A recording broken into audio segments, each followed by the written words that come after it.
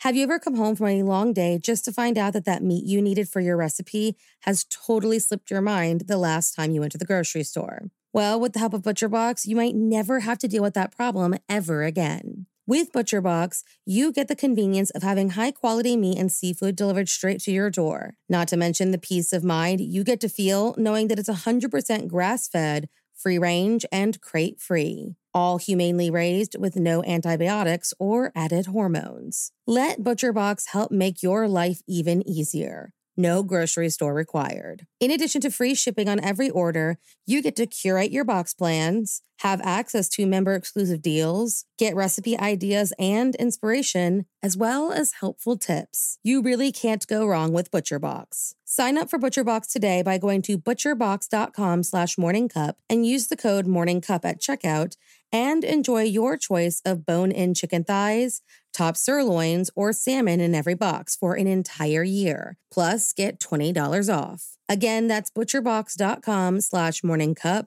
and use the code morningcup. Question: if I were to ask you right this second to write down all of the subscriptions you pay for each month, would you be able to do it without missing one? It's more difficult than it sounds, especially with so many options and those sneaky free trials that you sometimes forget to cancel. What if I told you I had the perfect solution to help you with this exact problem? Why don't you try Rocket Money? With the help of Rocket Money, I was able to see each and every single subscription I pay for, even the ones I totally forgot I had. I'm sure you've been there too, but Rocket Money can help cancel it with just a few taps. Between streaming platforms, apps, delivery services, and even parenting and kids subscriptions, it's hard to keep track of exactly what you're spending and how much it all adds up to each month. Not to mention the fact that it seems every single day, one of those subscriptions suddenly jumps up in price. Rocket Money alerts you when this happens, so you're never caught unawares. Rocket Money is a personal finance app that finds and cancels your unwanted subscriptions, monitors your spending, and helps you lower your bills so that you can grow your savings. Take control over your finances, and with the help of Rocket Money's easy-to-use dashboard, compare your monthly spending and make saving money easier than ever. They'll also try to negotiate lowering your bills up to 20%. All you have to do is submit a picture of your bill, and Rocket Money takes care of the rest. They'll even deal with customer service for you. Rocket Money has over 5 million users and has saved a total of $500 million in canceled subscriptions, saving members up to $740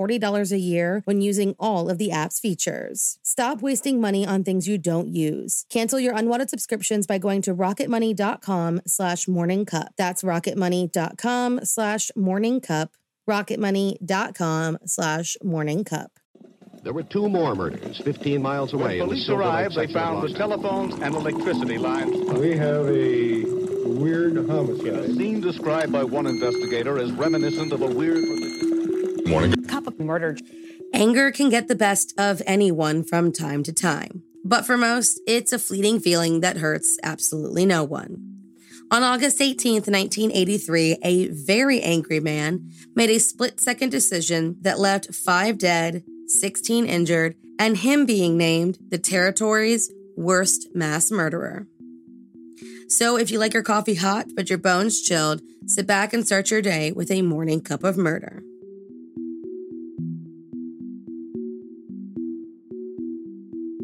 Douglas John Edward Crabb had a history of volatile behavior. In fact, the longtime Australian truck driver, who started driving rigs at the age of 14, was arrested and charged for assaulting a car filled with young people at a service station when he was in his mid-30s. According to the story, the kids were harassing a console operator and provoked Douglas, who then jumped up and down on the hood of their car. On March 24th, 1983, the same year as the incident at the service station, Douglas attended a function in Curtin Springs and got into 2 fights that required police involvement. It was later revealed that, when he was thrown out of the establishment a second time and was informed that he was now barred from ever returning, he responded coldly, "If that's the case, I'll drive my truck through the pub." On the evening of August 18th, 1983, just about 5 months after the incident in Curtin Springs, 36-year-old Douglas Crabb happily dropped off the last of his cargo at its intended construction site and, when finished with all of his work, headed towards the Inland Motel at the base of Uluru to get himself some dinner and knock back a few drinks after a hard day's work. Well, a few drinks turned into a handful, and before they knew it, that happy demeanor disappeared and the violent, menacing version of Douglas reared its ugly head. Completely belligerent, a bartender decided to cut him off. He responded by calling the server a bitch, threw a beer, and stepped behind the bar with the intention of serving himself. He was asked to leave, but declined and had to be dragged out by 3 people, one of which had to put him into a headlock before he finally relented. He walked out of the bar at 12:30 a.m., walked to his Max Superliner, got inside, drove to a different motel so he could disconnect one of the 2 large trailers, and then drove straight back to the Inland Motel, this time with a dangerous purpose. The following information was derived from one person's account of the horrific night. Douglas, barreling full speed ahead, maneuvered his 25-ton semi through a parking lot, around a minibus, and, with one final push on the acceleration, drove straight through the brick wall of the crowded bar, driving over patrons as he went. According to those inside, the sound of his truck making impact with the brick wall felt and sounded as if a bomb had just exploded in the motel. Many of the customers inside were construction workers who came from the nearby project called Ulara, a resort meant to replace the Inland Motel and a few other establishments so that the ground around Uluru could be reverted back to its natural state. It was the construction site that Douglas had, only hours before, dropped off supplies to. With the engine still running, Douglas hopped out of the cab of his truck, smiled down at the victims as he stepped over some of the bodies, and ran off into the night. It was just 1:10 a.m. According to reports, there were about 50 patrons in the bar the night of Douglas's attack. 4 were killed instantly, and a 5th in the hospital after 5.5 hours of surgery. And another 16 were seriously injured and being treated in a makeshift emergency room set up in the dining room of the motel. Police were called and walked in to see the truck still parked inside of the bar because, due to how far he was able to get inside, the truck was the only thing holding up the building's roof. After assessing the damage, police started a manhunt for the man they were calling the territory's worst mass murderer. He was arrested the next morning after police and Aboriginal trackers found him hiding in the bush. He was then charged with 5 counts of murder. When Douglas's court hearing started in October of 1983, a video taken by police was shown in the court.